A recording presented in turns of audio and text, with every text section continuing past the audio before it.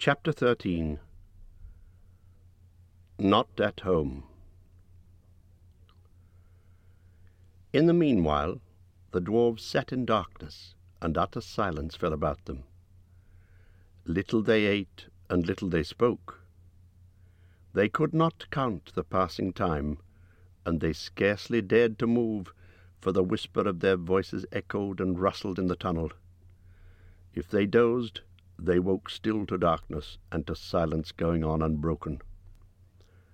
At last, after days and days of waiting, as it seemed, when they were becoming choked and dazed for want of air, they could bear it no longer. They would almost have welcomed sounds from below of the dragon's return.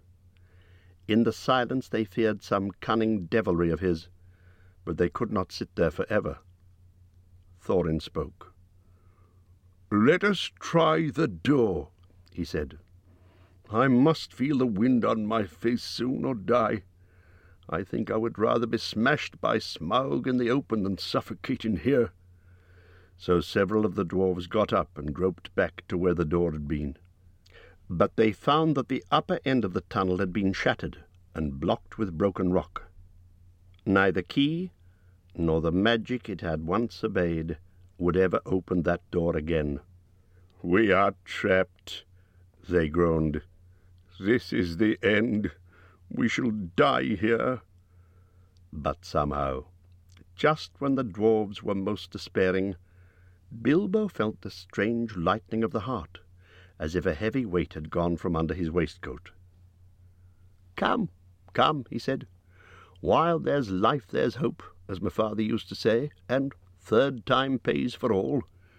I'm going down the tunnel once again. I've been that way twice, when I knew there was a dragon at the other end, so I'll risk a third visit when I'm no longer sure. Anyway, the only way out is down, and I think this time you'd better all come with me." In desperation they agreed, and Thorin was the first to go forward by Bilbo's side. "Now do be careful," whispered the hobbit, "and as quiet as you can be. There may be no Smaug at the bottom, but then again there may be. Don't let us take any unnecessary risks." Down, down they went. The dwarves could not, of course, compare with the hobbit in real stealth, and they made a deal of puffing and shuffling, which echoes magnified alarmingly. But though every now and again Bilbo, in fear, stopped and listened, not a sound stirred below. Near the bottom, as well as he could judge, Bilbo slipped on his ring and went ahead. But he did not need it. The darkness was complete, and they were all invisible, ring or no ring. In fact, so black was it that the hobbit came to the opening unexpectedly, put his hand on air, stumbled forward, and rolled headlong into the hall.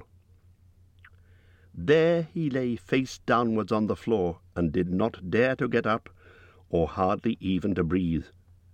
But nothing moved. There was not a gleam of light, unless, as it seemed to him, when at last he slowly raised his head, there was a pale white glint above him and far off in the gloom. But certainly it was not a spark of dragon fire, though the worm stench was heavy in the place, and the taste of vapour was on his tongue. At length Mr. Baggins could bear it no longer. "Confound you, Smaug, you worm!" he squeaked aloud.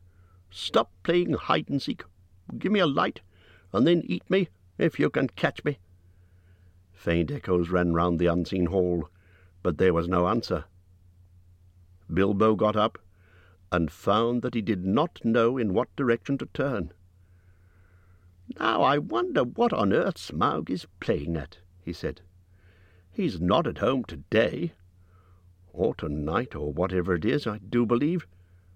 If Oin and Gloin have not lost their tinder boxes, perhaps we can make a little light, and have a look round before the luck turns."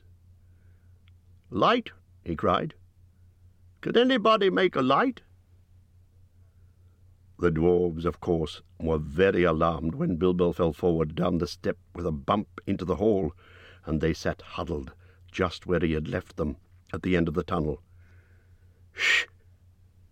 Shh!" they hissed when they heard his voice, and though that helped the hobbit to find out where they were, it was some time before he could get anything else out of them. But in the end, when Bilbo actually began to stamp on the floor and screamed out "Light!" at the top of his shrill voice, Thorin gave way, and Oin and Gloin were sent back to their bundles at the top of the tunnel. After a while a twinkling gleam showed them returning, Oin with a small pine torch alight in his hand, and Gloin with a bundle of others under his arm. Quickly Bilbo trotted to the door and took the torch, but he could not persuade the dwarves to light the others, or to come and join him yet. As Thorin carefully explained, Mr. Baggins was still officially their expert burglar and investigator. If he liked to risk a light, that was his affair. They would wait in the tunnel for his report. So they sat near the door and watched.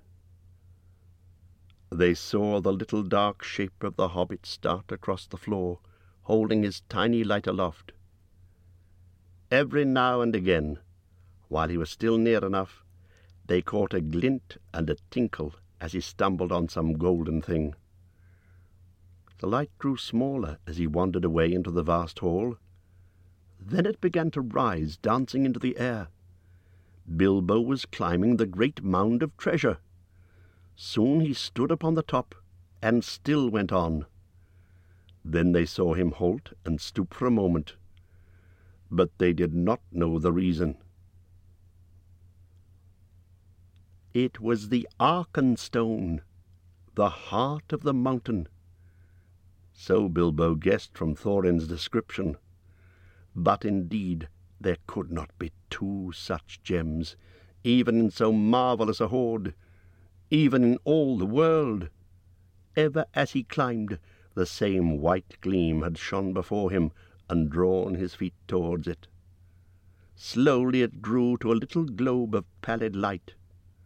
Now, as he came near, it was tinged with a flickering sparkle of many colours at the surface, reflected and splintered from the wavering light of his torch. At last he looked down upon it, and he caught his breath.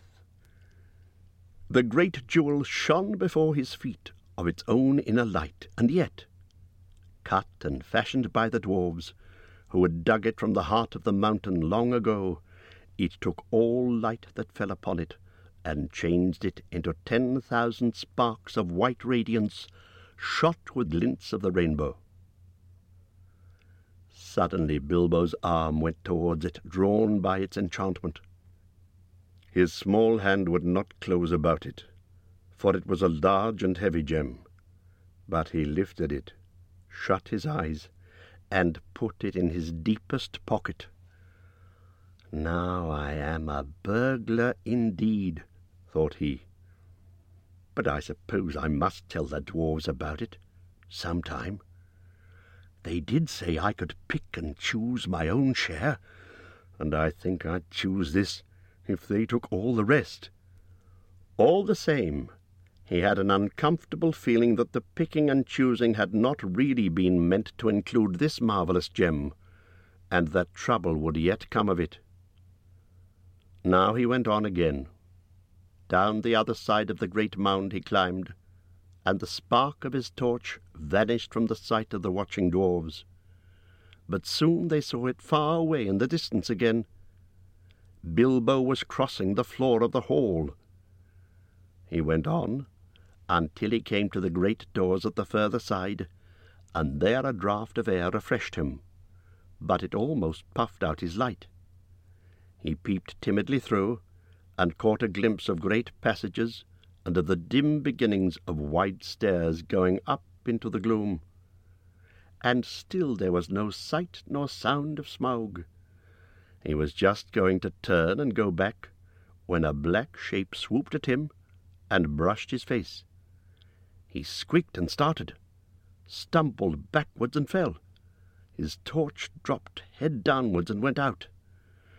"Only a bat, I suppose, and hope," he said miserably. "But now what am I to do? Which is east, south, north, or west? Thorin, Balin, Oin, Gloin, Fili, Keely," he cried as loud as he could.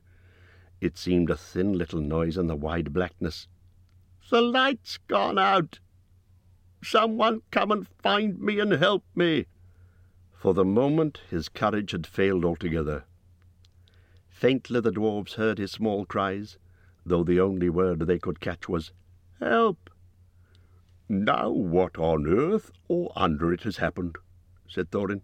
"Certainly not the dragon, or he would not go on squeaking." They waited a moment or two, and still there were no dragon noises, no sound at all, in fact, but Bilbo's distant voice. "Come, one of you, get another light or two," Thorin ordered. "It seems we've got to go and help our burglar." "It's about our turn to help," said Balin, "and I'm quite willing to go. Anyway, I expect it's safe for the moment." Gloin lit several more torches, and then they all crept out, one by one, and went along the wall as hurriedly as they could. It was not long before they met Bilbo himself, coming back towards them. His wits had quickly returned as soon as he saw the twinkle of their lights. "Only a bat and a dropped torch, nothing worse," he said in answer to their questions. Though they were much relieved, they were inclined to be grumpy at being frightened for nothing. But what they would have said if he had told them at that moment about the Arkenstone, I don't know. The mere fleeting glimpses of treasure which they had caught as they went along had rekindled all the fire of their dwarvish hearts, and when the heart of a dwarf, even the most respectable, is wakened by gold and by jewels, he grows suddenly bold, and he may become fierce. The dwarves indeed no longer needed any urging. All were now eager to explore the hall while they had the chance, and willing to believe that, for the present, Smaug was away from home. Each now gripped a lighted torch, and as they gazed, first on one side and then on another, they forgot fear and even caution. They spoke aloud, and cried one to another, as they lifted old treasures from the mound or from the wall, and held them in the light, caressing and fingering them. Fili and Keely were almost in merry mood, and finding, still hanging there, many golden harps strung with silver, they took them and struck them, and being magical, and also untouched by the dragon, who had small interest in music, they were still in tune. The dark hall was filled with a melody that had long been silent, but most of the dwarves were more practical. They gathered gems and stuffed their pockets, and let what they could not carry fall back through their fingers with a sigh. Thorin was not least among these, but always he searched from side to side for something which he could not find. It was the Arkenstone, but he spoke of it yet to no one. Now the dwarves took down mail and weapons from the walls, and armed themselves. Royal indeed did Thorin look, clad in a coat of gold-plated rings, with a silver-hafted axe and a belt crusted with scarlet stones. "Mr. Baggins," he cried, "here is the first payment of your reward. Cast off your old coat and put on this." With that he put on Bilbo a small coat of mail, wrought for some young elf prince long ago. It was of silver steel, which the elves call mithril, and with it went a belt of pearls and crystals.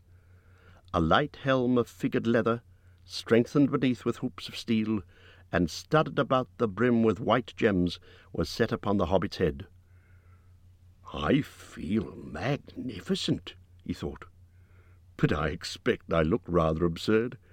How they would laugh on the hill at home! Still, I wish there was a looking-glass handy." All the same, Mr. Baggins kept his head more clear of the bewitchment of the hoard than the dwarves did.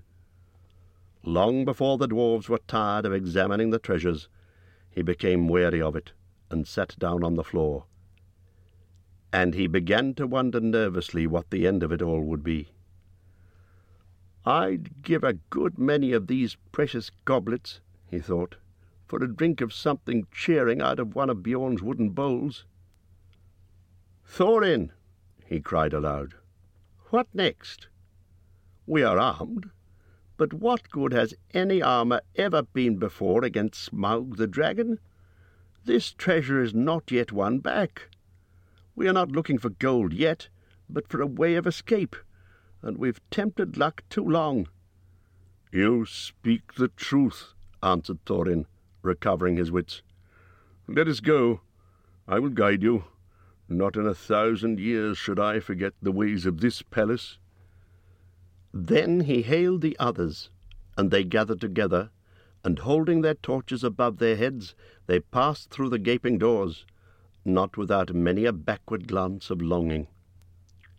Their glittering mail they had covered again with their old cloaks, and their bright helms with their tattered hoods, and one by one they walked behind Thorin, a line of little lights in the darkness that halted often, listening in fear once more for any rumour of the dragon's coming. Though all the old adornments were long mouldered or destroyed, and though all was befouled and blasted with the comings and goings of the monster, Thorin knew every passage and every turn.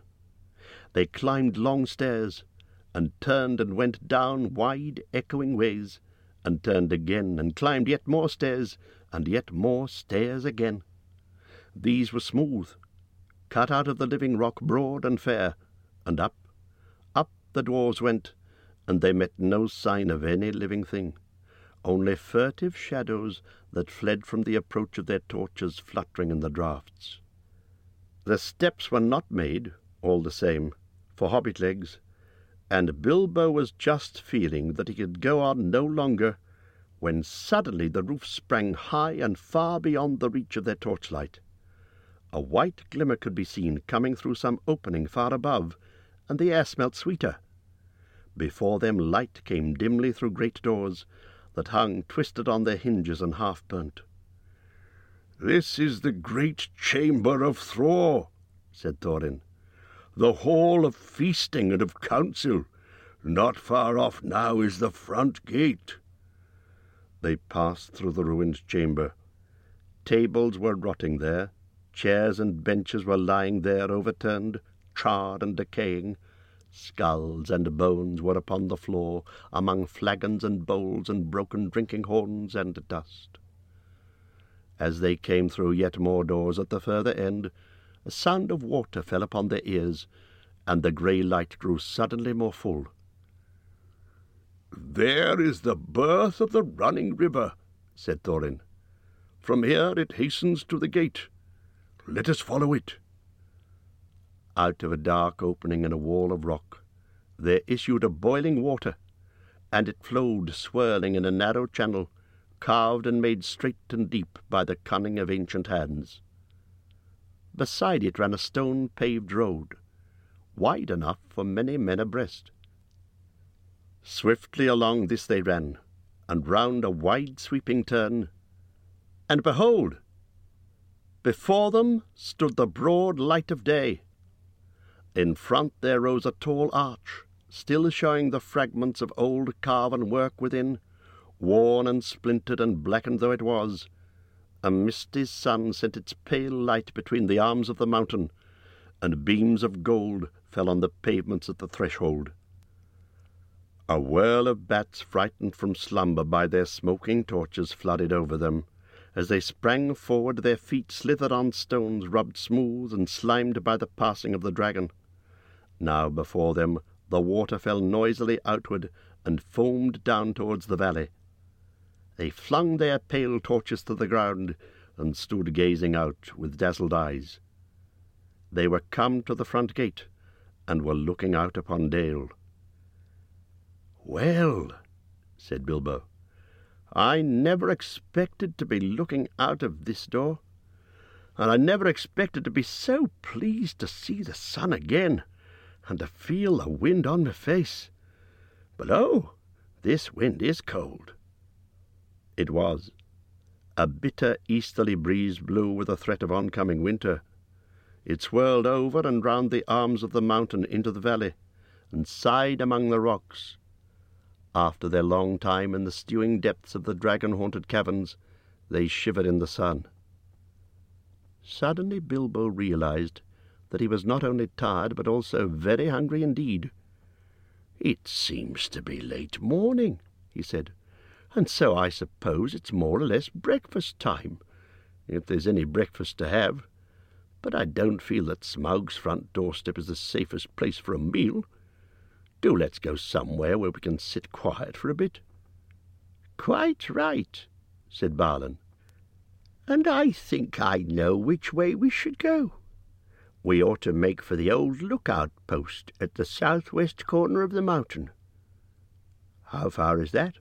asked the Hobbit. 5 hours' march, I should think. It will be rough going. The road from the gate along the left edge of the stream seems all broken up. But look down there.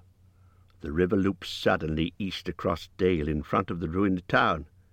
At that point there was once a bridge, leading to steep stairs that climbed up the right bank, and so to a road running towards Ravenhill.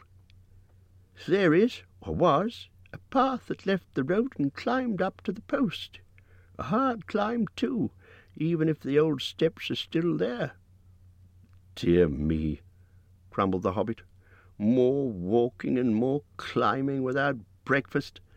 I wonder how many breakfasts and other meals we've missed inside that nasty, clockless, timeless hole." As a matter of fact, 2 nights and the day between had gone by, and not altogether without food, since the dragon smashed the magic door, but Bilbo had quite lost count, and it might have been 1 night or a week of nights for all he could tell. "Come, come," said Thorin, laughing. His spirits had begun to rise again, and he rattled the precious stones in his pockets. "Don't call my place a nasty hole. You wait till it's been cleaned and redecorated." "That won't be till Smaug's dead," said Bilbo glumly. "In the meantime, where is he? I would give a good breakfast to know. I hope he's not up on the mountain looking down at us." That idea disturbed the dwarves mightily, and they quickly decided that Bilbo and Balin were right. "We must move away from here," said Dori. "I feel as if his eyes were on the back of my head." "It's a cold, lonesome place," said Bumba. "There may be drink, but I see no sign of food.